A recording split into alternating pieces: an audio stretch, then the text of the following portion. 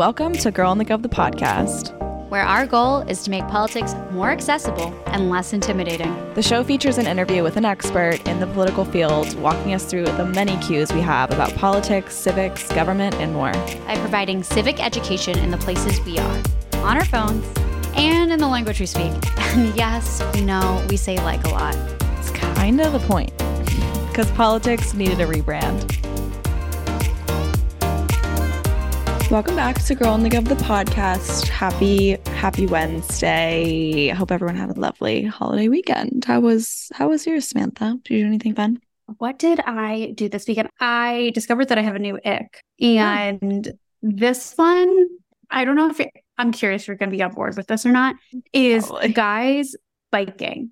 And not like on a beach bike, like that's still kind of hot, but like biking in the full like little like professional biker outfit and their little Street cyclers. Peggy. Yes. Yeah. Like I saw one, and this happened to be right after one of my other friends sent me this video of this dude on a horse, and we both like, she was like, my new ick is like guys riding, like learning to ride horses, which I also agree with. There's something like so very like, Well, it depends. If he's like a hot, big old cowboy, then like, yeah. Oh, this he knows is how not, to do let me it. tell you. If he doesn't want to do it, no.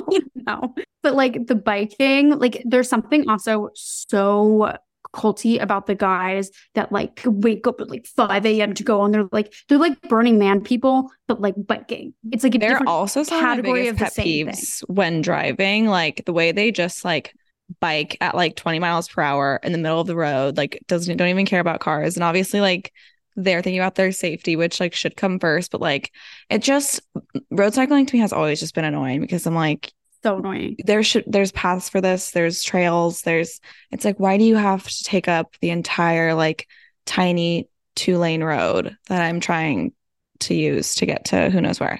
It also makes I've me so always just nervous had a pet as a peeve. driver. Like Yeah. I'm gonna like, what if one of them wipes out and I accidentally hit them? Like it gives me so much anxiety, I can't tell you. In addition to the fact that they've made it their entire personality. It is, I actually dated a guy during COVID that was very into it. And like, you know, when you're like those things, you're like, maybe, you know, we're different, but like, you know, our differences bring us together. But realistically, it's like, Samantha Lee Cantor, you literally refused to get on any form of bicycle after landing in poison ivy a few years ago. Oh, by the way, speaking of this, Oh no. when I was in DC like 2 weeks ago, Yeah. when I got done with my meeting, I had like a flight, like I had to go to the airport like 2 hours after. So I had this like kind of 2-hour block to like do something by myself. And I got on one of those like just like Uber bikes or whatever, Lyft bikes. And the ground that I covered the entire ground you and I did in like the span of 30 minutes. You guys, This is because I was in refused to get DC on and one. there was all these people like biking by us, and we were walking. My feet were not okay after Sam and I like exploring. Like we went to like Lincoln Memorial, we went over to Capitol Hill, we went to the White House, like, and that's like it's all in one place, but they're far from each other. Like there's like multiple like football fields long, and my feet were not okay when Sam and I went, and I was like, Sam, why don't we just like take one of these bikes and we can like literally see everything and right now, like, and we had to like pick and choose what we were going to see because Sam would not get on a fucking bike. And when I was there, I was just like, I hit everything like in 30 minutes with time to spare. And I was just thinking about you, and I was like, she needs to get her shit together in the bike department, because good God. No, it definitely does limit me on like some very like random circumstances, like specifically like very like beach towns where like there's only bikes, like certain things. But I also, like as a New Yorker, I will walk anywhere. I will walk, like I could walk 30 miles straight and be having a great time. Like, but you do have a point. I would like to say also, at that point, I did not have health insurance, and I now do. So I'm more open to risk. But at that point, I didn't. Literally 4-year-olds I still wouldn't bike. know. Who am I kidding? So Literally, I wasn't good at it when I was all. 80-year-old Joe Biden bikes. Okay. Oh, Get it together. But what if, hear me out, we have one of those bikes that has a sidecar, yeah, and you can bike, there's usually like a cute Labrador in it, but it's just gonna be Sam. and I can see it. I can picture it. Also, I like can't with That's our next the merch. difference in skin tone between us right now. It's really It's really, it's hard. I'm so Hard sorry. to deal with. If it makes you feel any better, I have a huge stripe on the middle of my stomach. Like it is like Is that natural? wacky Tan? wild. It's natural, but it's like literally because of like the workout sets that I've been wearing, and it is so bizarre because I honestly have a weird sunburn on your neck area.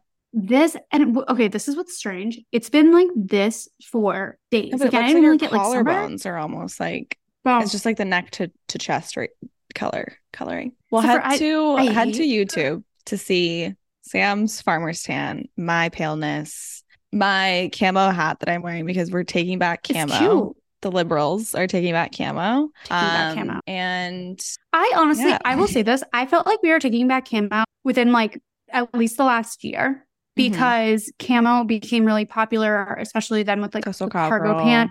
Totally. So just like 1,000%. She worked her magic and love her for it. And not that I know that she's like fully liberal. I would assume she's generally progressive. Know. But I've been trying to figure that out actually for months. Like embarrassingly, she's probably just apolitical, but I would assume she has some progressive values. Like she probably believes women have like the right to choose what to do with their bodies. She probably like supports gay people. So I'm sure there's some progressive values at least in there, but nonetheless. Honestly, that would be like an interesting scale to have of like how like percentage of times we guess if someone's like a liberal or a conservative and like how many times we get it right. Yeah. Just saying. I don't know who else we're guessing on, but just a thought. Our random aside, we have an incredible episode today with a state rep from a state that we have literally not talked about before, and we are very, very, very excited to. So, Samantha, will you do the honors and introduce this guest, please? So we're talking to Hawaii State Rep Janae Kapela. And what's wild about this is we actually had booked this episode with her way before what went down in Maui, like way before we were so curious about thinking about climate change and policy in Hawaii at the state level and the efforts around trying to get a state level Green New Deal there. And we're like, okay, like so curious, like what that looks like, obviously, or maybe not obviously, you get to see in this conversation what that looks like versus in a state like Hawaii, that's an island state, versus something like a California or New York, et cetera. So nonetheless, that's where we want to go with this episode back in the day. And so it happens that just everything kind of roiled into one. So it's a good combination conversation of talking about climate, talking also about politics of Hawaii, because like Maddie said, like we hadn't covered this state from a political angle at all yet. And this was like what is like the first, why is the only thing coming to mind? The Virgin episode. Inaugural? Thank you. You're welcome. Thank you. Can you tell that I've been watching too much like pirate related TV? Because it's just like, yeah. I don't want to get I don't want to get you. Like, I don't even want to. Oh, I was like, I don't want to get you going. I was like, what pirate show? God. Outer Banks. Okay. Sorry. Yeah. Like, and they're all like, oh, the map, And so anyways, the terminology is really clearly top of mind. Anyways, this episode is all about Hawaii, from politics as a whole to climate specifically, to talking about what's been going on in Maui and how people can help. So it's a little bit of everything and super fun. We had such an awesome conversation. So we're excited for you guys to jump in. So without further ado, here is Hawaii State Rep Kapela. Hey guys, popping in with a reminder to sign up for the GovHub newsletter. This weekly pop of politics is designed to share action items, resources, and quick links to civic engagement tools and topics directly to your inbox. Save it, share it, and sign up for a pinch of productive politics today by going to girlonthegov.com or visiting this episode's description. If you work in the political space, listen up. Here at Girl on the Gov, we have built our whole business around effectively marketing political messaging through digital media. And we want to help you do the same. We have a full digital media consulting menu these days, tailored specifically to the political space. Number 1, #viral. It is our paid social media newsletter that comes straight to your inbox every Tuesday. If you've ever thought this meeting could have been an email, this newsletter is for you. We give basics to best practices, platform updates, and the content ideas you need to go #viral. And for offering number 2, if you want some one-on-one face-to-face attention, we offer that too. We provide social media audits and consulting to help you achieve the conversions and engagement you've been hoping for from your social media content. And number 3, in our newest edition, podcast consulting. We are the minds behind this gorgeous political podcast for young voters that we've been running for 2.5 years now. So we know a thing or two about how not only to get a podcast off the ground, but how to grow an audience. We provide podcast consulting for anyone trying to get their podcast started, or provide podcast audits for those who have started their pod but want to see it take off. Podcasting is a great new in-house digital media marketing tool and a great way for any candidate, elected, or org to amplify their work and their voice. So head to girlonthegov.com/consulting to learn more about our services and to sign up for #viral to start slaying the beast that is digital media. Skeptical about custom beauty? I get it. My feed is flooded with customize this and personalize that, all promising to fix my split ends and my dry skin and all of the things. But when Prose says custom, they actually mean it. It's no gimmick, and your formula literally couldn't exist without you. Each and every bottle of Prose custom hair care and skincare is made to order and personalized with a unique blend of naturally powerful and proven effective ingredients to meet your needs. Their in-depth consultation analyzes over 80 factors for a complete view of your life and beauty goals, and they get personal. Prose covers everything from diet, exercise, and stress levels to uncover what's impacting your hair and skin health. They even asked me about, where I live, the water hardiness that I have coming from my shower, UV index, all of the things. Next, they recommended a full routine of truly personalized products, which were only produced after I placed my order. Nothing premixed, nothing off the shelf. And I know from experience, one-of-a-kind formulas equal 1 in a million results. Since I switched to Prose, I've noticed that my hair is definitely fuller. I have thinner hair that just will not hold a curl or stay voluminous. And ever since using Prose, that has changed. But don't just take my word for it. In a third-party, double-blind, dermatologist-supervised, controlled clinical study, aka the gold standard in research studies, Prose proved that personalization works better than off-the-shelf alternatives. Try it for yourself and get your healthiest hair in 30 days or your money back. Prose is so confident that you'll love your results that they're offering an exclusive trial offer, so you can see the difference custom care can make. 50% off your first subscription order at prose.com/girlandgov. That's prose.com/girlandgov for your free consultation and 50% off your one-of-a-kind formulas. prose.com/girlandgov. All right. Welcome to Girl in the Gov podcast. You are our first Hawaii rep that is on the show. So we're so excited. Yay. The amount of things we have to get into too. But to start things off, we got to get into how you got into politics in the first place. What made you decide to run for office? That's always a tale and a story, and we got to know yours. Yeah. Thank you for that question. I've been in office now for 3 years, going into my fourth year. And I often forget what brought it about and why I decided to run. But I try to remind myself often of and go back to that why, because I think the why is always so important.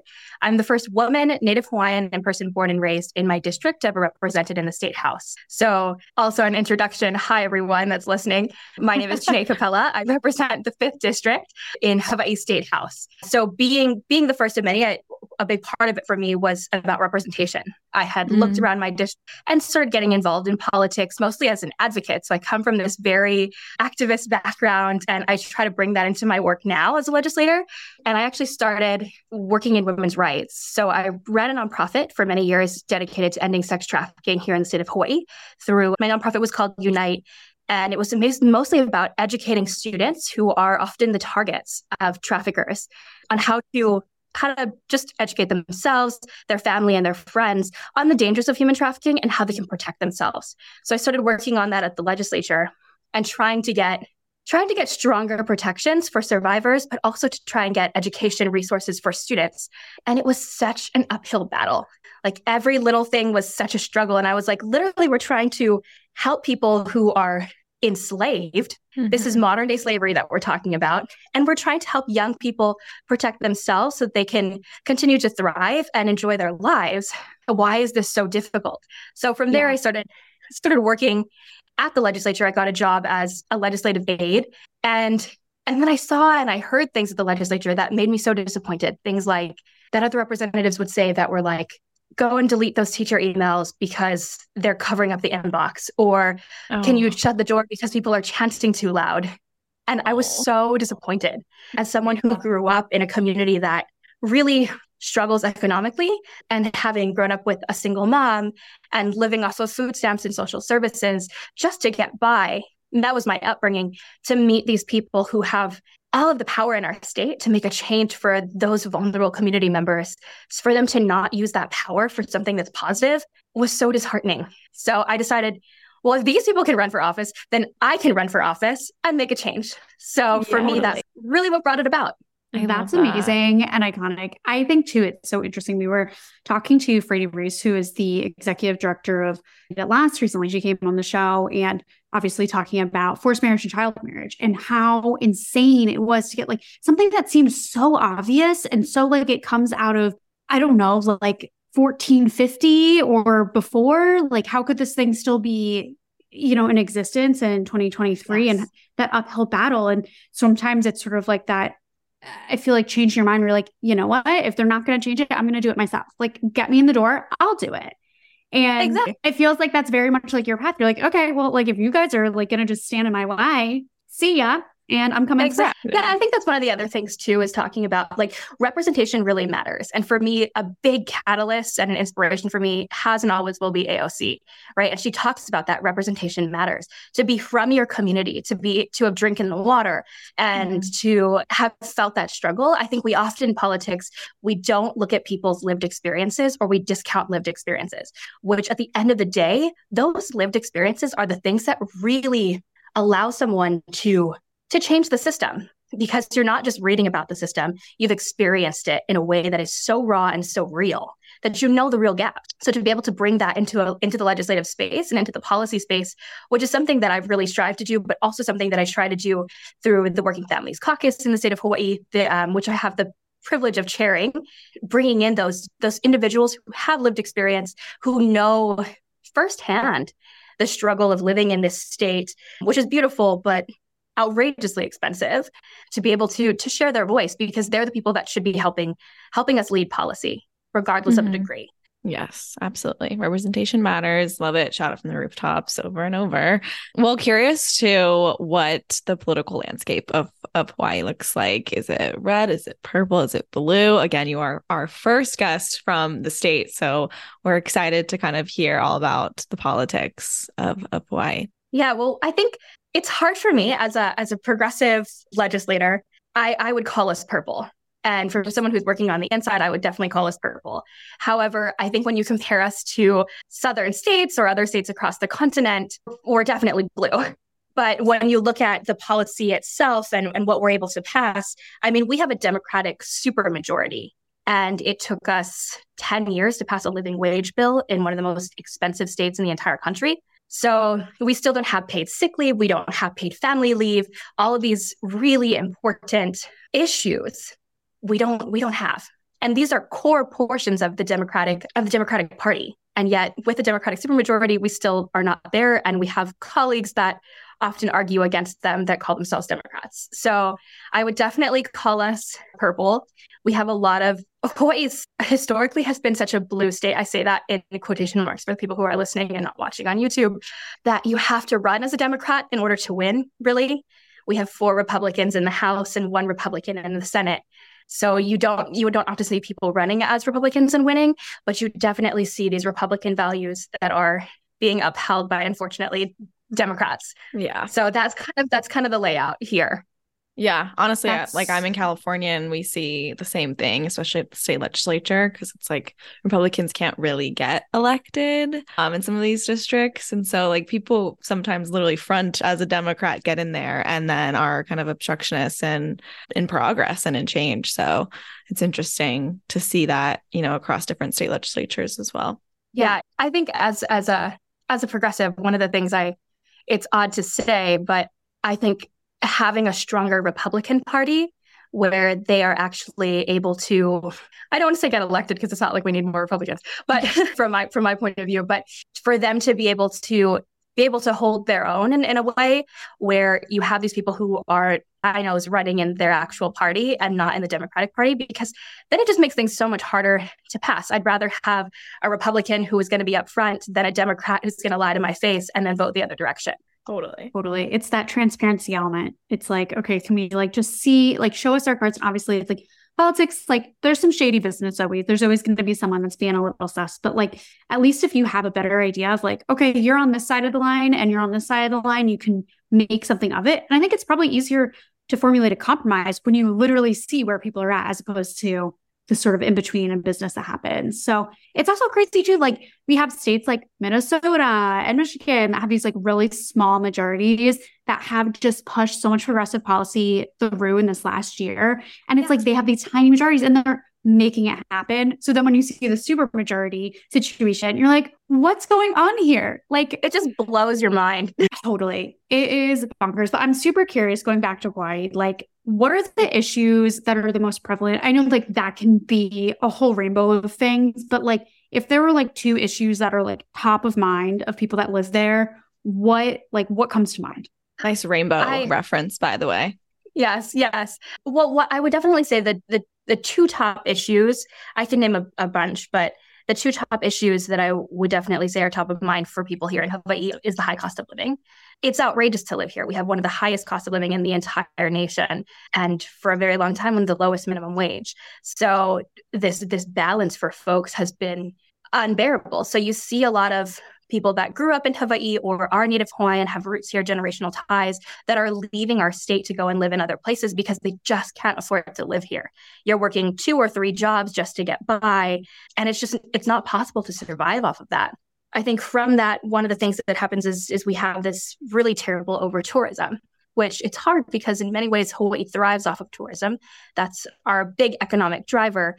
And we haven't, even through coming out of the pandemic, been able to diversify away from tourism in other sectors of our economy. So you're leaving people stranded working in this extractive industry because tourism, it's beautiful. Yes, people want to come to Hawaii, but tourists come here and all they do is take, whether it's our resources, our natural resources, our housing. And that's probably the second part of the issue with the cost of living is that you can't afford to buy a home. Our average home price here in the state is $1.2 million. And it's just, it's terrible. So you have, on top of that, you have, whether they're tourists or foreign investors that are coming from the continent or globally, they can buy at 60% higher than a local family ever could. So they're coming in, they're buying our housing supply, multiple homes, and then they're renting them on vacation rental platforms, whether it's VRBO or Airbnb. And that not only takes away from our housing, it also drives up the cost of our actual housing market. So for me in my district, I represent the portions of the Kona coast all the way around that wraps around Hawaii Island to Keau, so just outside of Hilo. 70% of the Kona coast is rented on a vacation rental platform. So these are all homes that no local person can afford. And you're also pushing up our rental price with that as well. So a vast majority of people in Hawaii rent, and you can't find a rental for less than $1,500 a month. Or if you have a family of, say, 2 or 3 and you need multiple bedrooms, you're looking at $2,000 to maybe $3,000 a month in rent. So you're working 3 or 4 minimum wage jobs in the service industry. And from there, people are just suffering. So I would say that that's one of the biggest issues that we're dealing with, and trying to find holistic ways to build truly affordable housing, but also to raise our living wage and make sure that people can thrive, not just try to survive here in our state. The second thing that I would also say, and I think we're going to talk a little bit more about that on today's podcast, but is the climate issue. As an island state, we are so deeply impacted by climate change. And I think for many people across the continent and across the globe, you're seeing the effect of climate catastrophe with the Lahaina wildfire. Mm-hmm. And for anyone who does want to donate, MauiNuiStrong.info is a really great place to find donation resources or possible volunteer opportunities. But that is just one of the small pieces of that's not only devastating and deadly, but the chain reaction of the climate catastrophe that's coming our way. Yeah. I mean, those fires was so shocking. I mean, was such an insane moment to see that happen. I mean, again, I live in California, so wildfires are kind of normal here, but to see that happen in like a place like Hawaii was wild and so catastrophic and sad. But beyond that, what other kind of climate impacts does Hawaii tend to see? Because you perfectly segued into this big topic we want to dive into around climate in Hawaii. So absolutely. First off, I'm super glad that we're talking about this. I think Hawaii has a very small footprint when it comes to the climate impact, but we're, as an island state, we feel it so deeply. And Maui is just one small, unfortunate way that we're experiencing the devastation of climate change. But according to a report produced by the Hawaii Climate Change Mitigation and Adaptation Commission, global sea level could rise more than 3 feet by 2100. So with more recent projections showing even earlier, over the next 30 to 70 years, approximately 6,500 structures and 19,800 people statewide in Hawaii will be exposed to chronic flooding. So that includes over 700 Native Hawaiian cultural sites. So these are all, a vast majority of our cultural sites are based right at ocean level. And with this flooding that's going to be coming, it's so devastating to know that, or to imagine that so many of these places are going to be wiped out. And when you wipe out these significant places in our culture, you're also wiping out our heritage and the ability for us to be able to teach, I think, younger generations about our own history. And as Native peoples, that in itself, losing your history, is probably the most devastating impact of climate change. Climate change will also increase storms and hurricane activities, as we've just seen with Maui, and sea level rise will continue to increase coastal erosion. So our beaches, the thing that Hawaii thrives on, our tourist economy that people love to come here and see, parts of Waikiki and Kona are going to be underwater. So I think that in itself is, I think, kind of sums up some of the things that we're experiencing. In my district last year, there was a giant wave that came and crashed over a townhouse complex that's 3 stories high. So you're seeing this is just the tip of the iceberg, I think, when it comes to things like managed retreat and the things that our state is going to have to do in order to stay afloat. Yeah. So, I mean, no matter which way you slice it, it's devastating. Every angle of this is heartbreaking in so many ways. And I guess, the question, it's like, it feels like saying, like, what are the solutions? Feels like so empty, because it's like we should have been working on this for so long and so ahead of this. So it's hard to, we're like, so far behind. So far behind. But like, in this current situation, like, what does some solution, some mitigation look like? Like, what can we do to at least catch up a little bit? Well, I would say that our state is definitely not doing enough. And as you referenced, we're so far behind when it comes to solutions. I mean, at this point, it's not only mitigating, it's surviving in some way, because we know that with everything that's happened so far and the damage that's been done to the planet, all we can do is retreat from the shoreline in many ways here in Hawaii. So having a managed retreat plan is something that we absolutely need. I think that's the holy grail of sea level rise.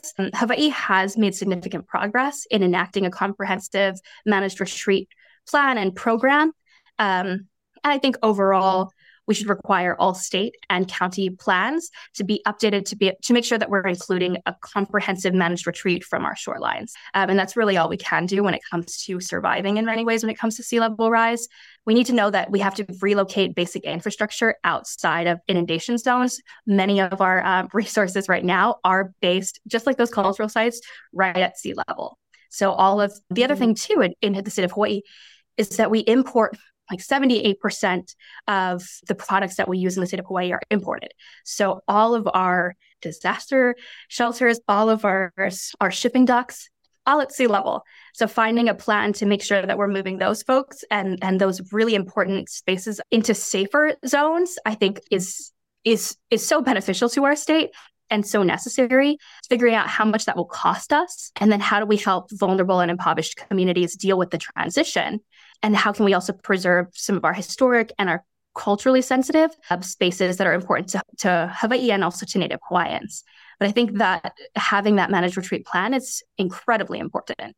Yeah, definitely. And it's so, again, wild. Like you said, it's like too late. And then we're talking about solutions for, climate change right now. We're basically talking about like how do we survive this versus like, how can we stop this? How can we prevent this? Yeah. And yeah, it's just like really disheartening to hear, but that, yeah, we're in the state of like retreat versus like, how can we innovate? How can we prevent? How can we, be proactive in stopping this? But I'm curious because one solution is passing a Green New Deal at the state level. So we're curious and want to hear a little bit about that, especially kind of hearing it of how that can be implemented at a state level, because we always hear Green New Deal at the federal level, but to hear it potentially be implemented at the state level is really interesting. So we definitely want to learn more about that.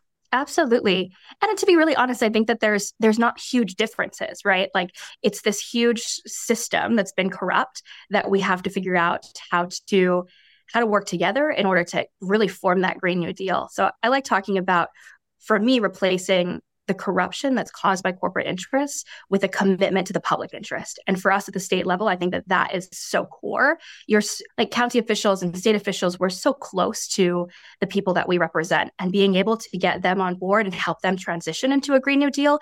I think for me, the Green New Deal at its core is about protecting both people and our planet. So in order for us to be proactive here at the state level and to also benefit the federal level as well, we have to make sure that all of our community members are on board and understanding of what a Green New Deal is. So that's been one of the big projects that my office has focused on. I think there are certainly specific policies that are fundamental to a Green New Deal.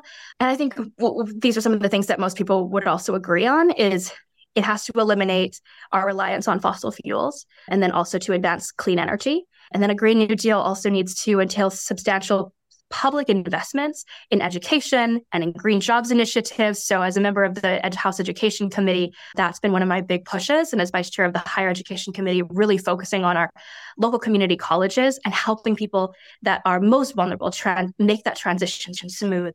And this way we're helping people also move from carbon heavy jobs to positions that prioritize environmental justice. And then I think at an economic level, it must come with like fundamental social safety protections for working families. And this is where, as chair of the Working Families Caucus, my heart really stings. We've been working on since I got elected, trying to make sure that we have things like paid sick and family leave, as well as a living wage for all. Single-payer healthcare system that treats health as a human right is essential to a Green New Deal, because at the end of the day, we have to make sure that we are supporting people as they make this transition. And I think that that's one of the best ways that we can also support a localized version of a Green New Deal. So often people talk about labor and the environment as being opposites to each other, but that couldn't be further from the truth, especially when you talk about a Green New Deal, because that's what it's all about. People have to be able to live. They deserve good jobs, and they deserve to make sure that they have time to care for their families, so that they have space and time as a family, as an ohana, to care for our community and also for our environment and the planet. So those are a handful of things that I think would be beneficial at a state level. Totally. And it's like so many things interlock with each other. And, everything stuff's always like a domino effect as well. But it's funny you say that, because in terms of the labor and the green connection, is we had Blue Green Alliance on the show a while back, and we're pushing some of their initiatives recently because they do such cool shit. And I was like literally just thinking about like, wow, like this is the connection that is missing. Like these are the two movements that really need to come together. And there's obviously been some groundwork. There are orgs working in the space. It's not like, if you work in politics, like, it's there. But if you don't work in politics or touch it, you think they're totally separate and like have never met each other and would be complete strangers. And I just think it's like, this is the moment that we need shining lights on it and saying like, no, you guys, everyone needs to be hand in hand in this. Like what benefits people that are into the environment and climate also benefits people that want to be able to support their families and have good jobs. Like these are two things together. And it's an economic I'm just so issue. excited that it's a kitchen table issue. Yeah, definitely. Yeah. Well, kind of diving into as well, like this conversation around climate and also tourism, which you touched on. I'm curious how those two issues intersect and basically kind of how tourism has benefited Hawaii, but is also detrimental to Hawaii in some ways. Can you kind of explain what that landscape looks like? Absolutely. Well, Hawaii sees over 10 million tourists every single year. Oh my gosh. That's a lot of people for like really tiny islands. Really small space. Yeah. Yeah. And for reference, for anyone who has never seen the little dot of Hawaii on a map, you could take our entire state and put it in Los Angeles County and still have space. Yeah. So 10 million tourists for that tiny space it's a lot, and it's overwhelming, not only for our people, but definitely for our natural resources. We even saw people flocking to our islands during COVID-19. Basically, when our state was closed entirely, we still saw tourists here, and it's very overwhelming. But we have tourists on our beaches, we have tourists harassing our monk seals, we have tourists who are damaging our environment and our ecosystem in so many ways. And I think overall, from a Native perspective, tourism is this very perverse form of extractive capitalism, is what I would call it. And in so many ways, it's this space of continued colonization for so many Native Hawaiians who don't have the time or space to go and enjoy a day at the beach with their families because they're too busy serving in the tourism sector and in the tourist industry. And that's not to dissuade people from coming to Hawaii. It's just unfortunately, it's just the truth about tourism. With that said, now that I've been very negative, apologies to all the listeners, the reality too is that Hawaii thrives off of tourism, and that is our primary economic driver. So It was disappointing to me during the COVID-19 pandemic because we weren't able to diversify away from tourism. Our state, unfortunately, based its economic recovery off of the return of tourism. So while we had this golden opportunity, these 2 years basically of a lockdown, where we could have been able to reshape what tourism looks like, we didn't do that. Thankfully, we as a state are now starting to take steps towards what people are calling regenerative tourism, which in many forms I think is beneficial to climate change, helping tourists understand that when you come here, there are certain animals that you can't touch. Whether you want it for your TikTok video or not, please don't touch the monk seals. So having these pieces in place, I think, have been beneficial. But I think here in Hawaii, it's definitely a love-hate relationship with tourism. You're reliant on this thing, yet at the same time, you know how harmful it is for you and how harmful it is for your family. Totally. And I'm like curious, like of during that 2-year period when new ideas especially could have taken off, like what would those sort of like replacement industries be? Like what are like some of the innovations of industry that do you think like could have been and maybe still could be? You know, it's like, who's to say? But I'm just curious, like sort of where the mindset could have gone versus like where it's continued to roll. Absolutely. I think for me, one of the things that I loved there's many things that I love about New Zealand, but one of the things that I loved was in their economic recovery, they based a huge section of it on the arts. And for so many Native Hawaiians, there is this huge connection to art and culture, and being able to relate and put so much more, I think, into our art sector would have been so beneficial, not only for our people, but also for our state as a whole. And in some ways that also relates to tourism as well, or also being able to share some different aspects of Hawaii that may not necessarily be related to extracting our natural resources, but helping people understand the culture and the history of this place. Yeah, so arts, energy is another one. There's so much that we have to do around creating more energy here and that transition and what that looks like for our people. And that's something that's also beneficial, not just to the tourism sector, but that's something that's beneficial to every single person that lives here in our state. Yeah, so that's just a handful of things I think that could have been that we could have worked on. Yeah. Yeah. It's disappointing. It feels like a missed opportunity. Mm-hmm. Yeah, that makes sense.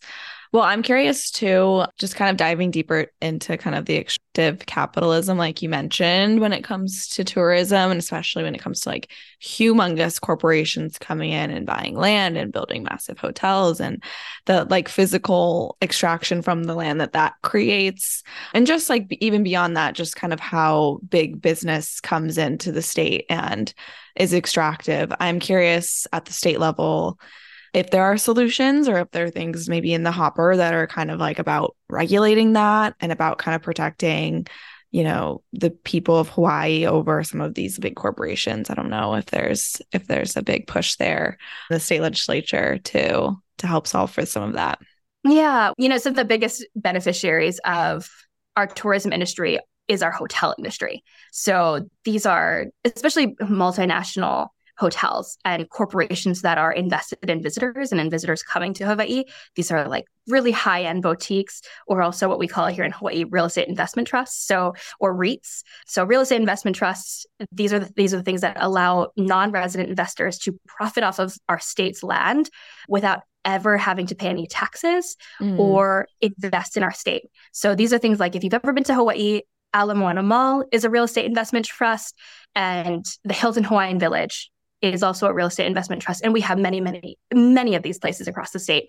But one of the things we've been working on is trying to fix that loophole, that real estate investment trust loophole, so that if you are going to come and invest in Hawaii and then profit hugely off of it and off of our tourism industry, you're then going to have to pay at least those taxes that you're owed to the state. Another big push that we've been trying to do to benefit tourism here is to create a green fee, which it's so sad to me that we don't have a green fee here in the state. We have, where is my note? But different countries have created a green fee, whether it's New Zealand or the Galapagos. And New Zealand, to me, I always use this as an example. They spend about $100 per tourist on natural resources that are going right back into their aina or into their land.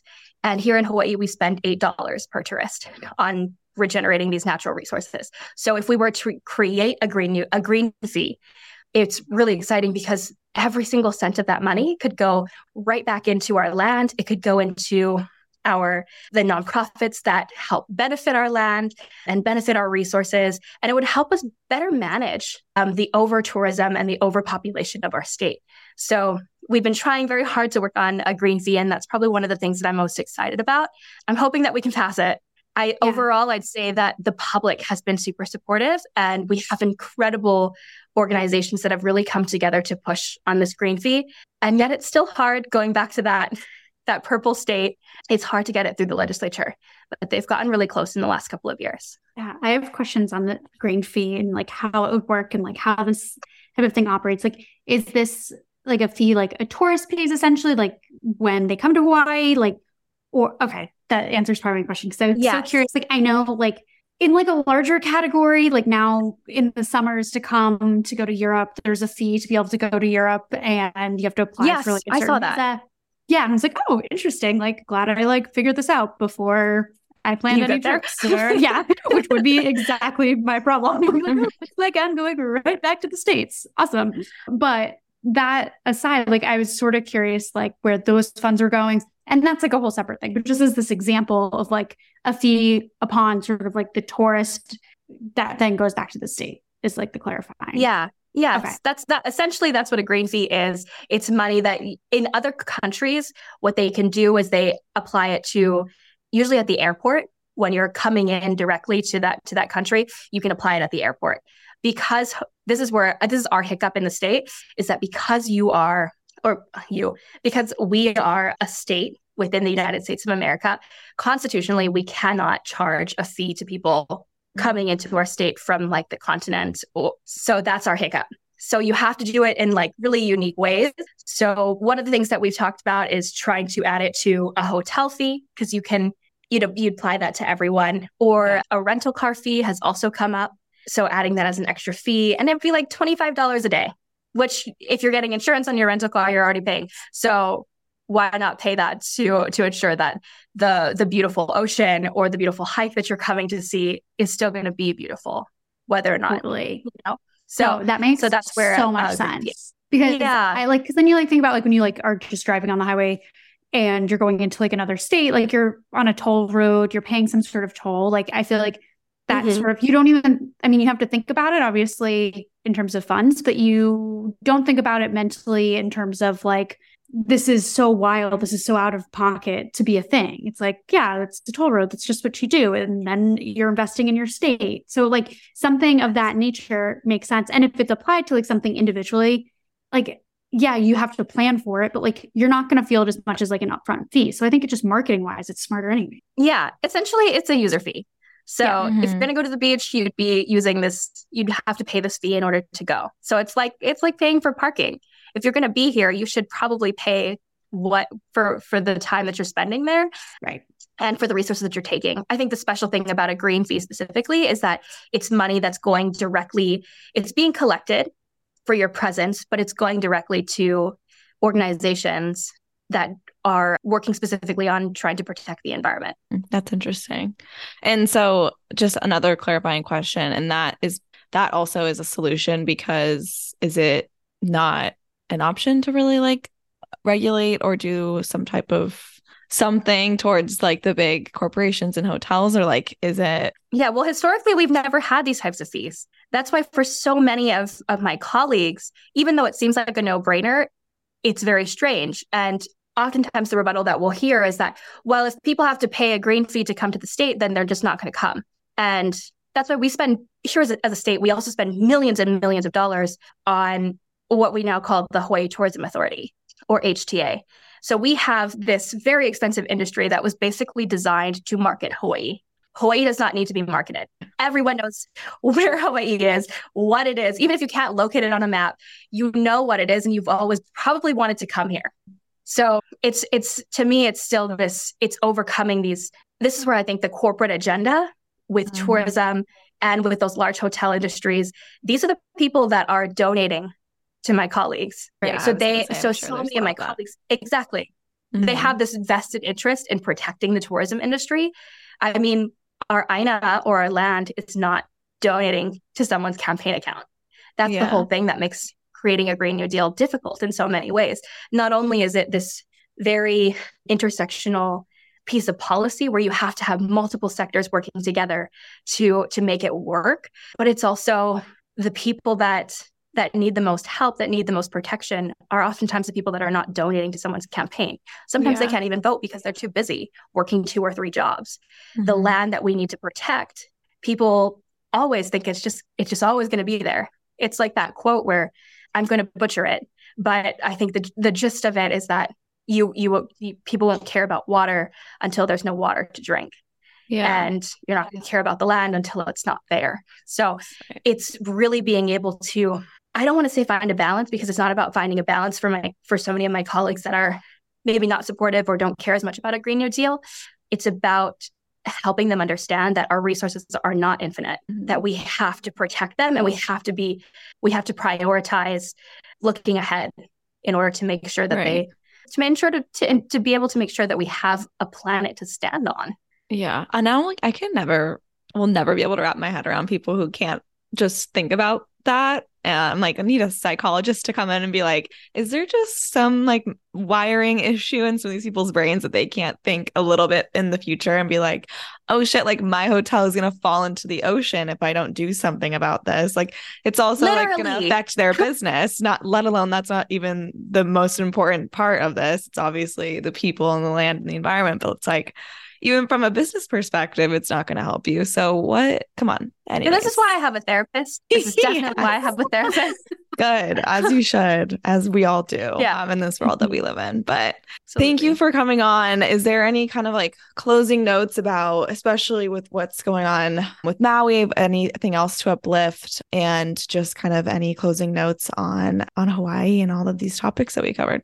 I think I have so many closing notes. We talked about so many incredible things on today's show. First off, thank you so much for having me. It's a privilege to be able to share space with you folks. I hope you found our conversation helpful there. And I do want to, in so many ways, in a handful of ways, apologize for, I think, the negativity of just the reality of what we're facing here in Hawaii when it comes to climate change. Yeah, it's hard not to be sad. Yeah. But I think one of the things that I've taken away from this position is that finding new avenues to work together are really how we're gonna save our planet, and how we're gonna uplift people. And if you do want to donate to Maui, please do so. We have so many people who have tragically lost their lives. At this point in time, it's 115 individuals who have perished in the fire, and we still have hundreds more that are missing. So if you would like to donate to Maui and to support our ohana there, please go to mauinuistrong.info, or you can go to the Hawaii Community Foundation.org to donate. And this is, I think, one of the things that we can take away from Maui is that it's not it's not just another wildfire similar to those in California as well. They're not just wildfires. These are climate catastrophes that could have been prevented. Yeah. And with good policy, we can make sure that they never happen again. Yeah, definitely. And we'll be linking all of the things too. So no need for anyone to, memorize those links. We can link them so everyone can go access. But thank you again so much for coming on. This was really great. Thanks for having me.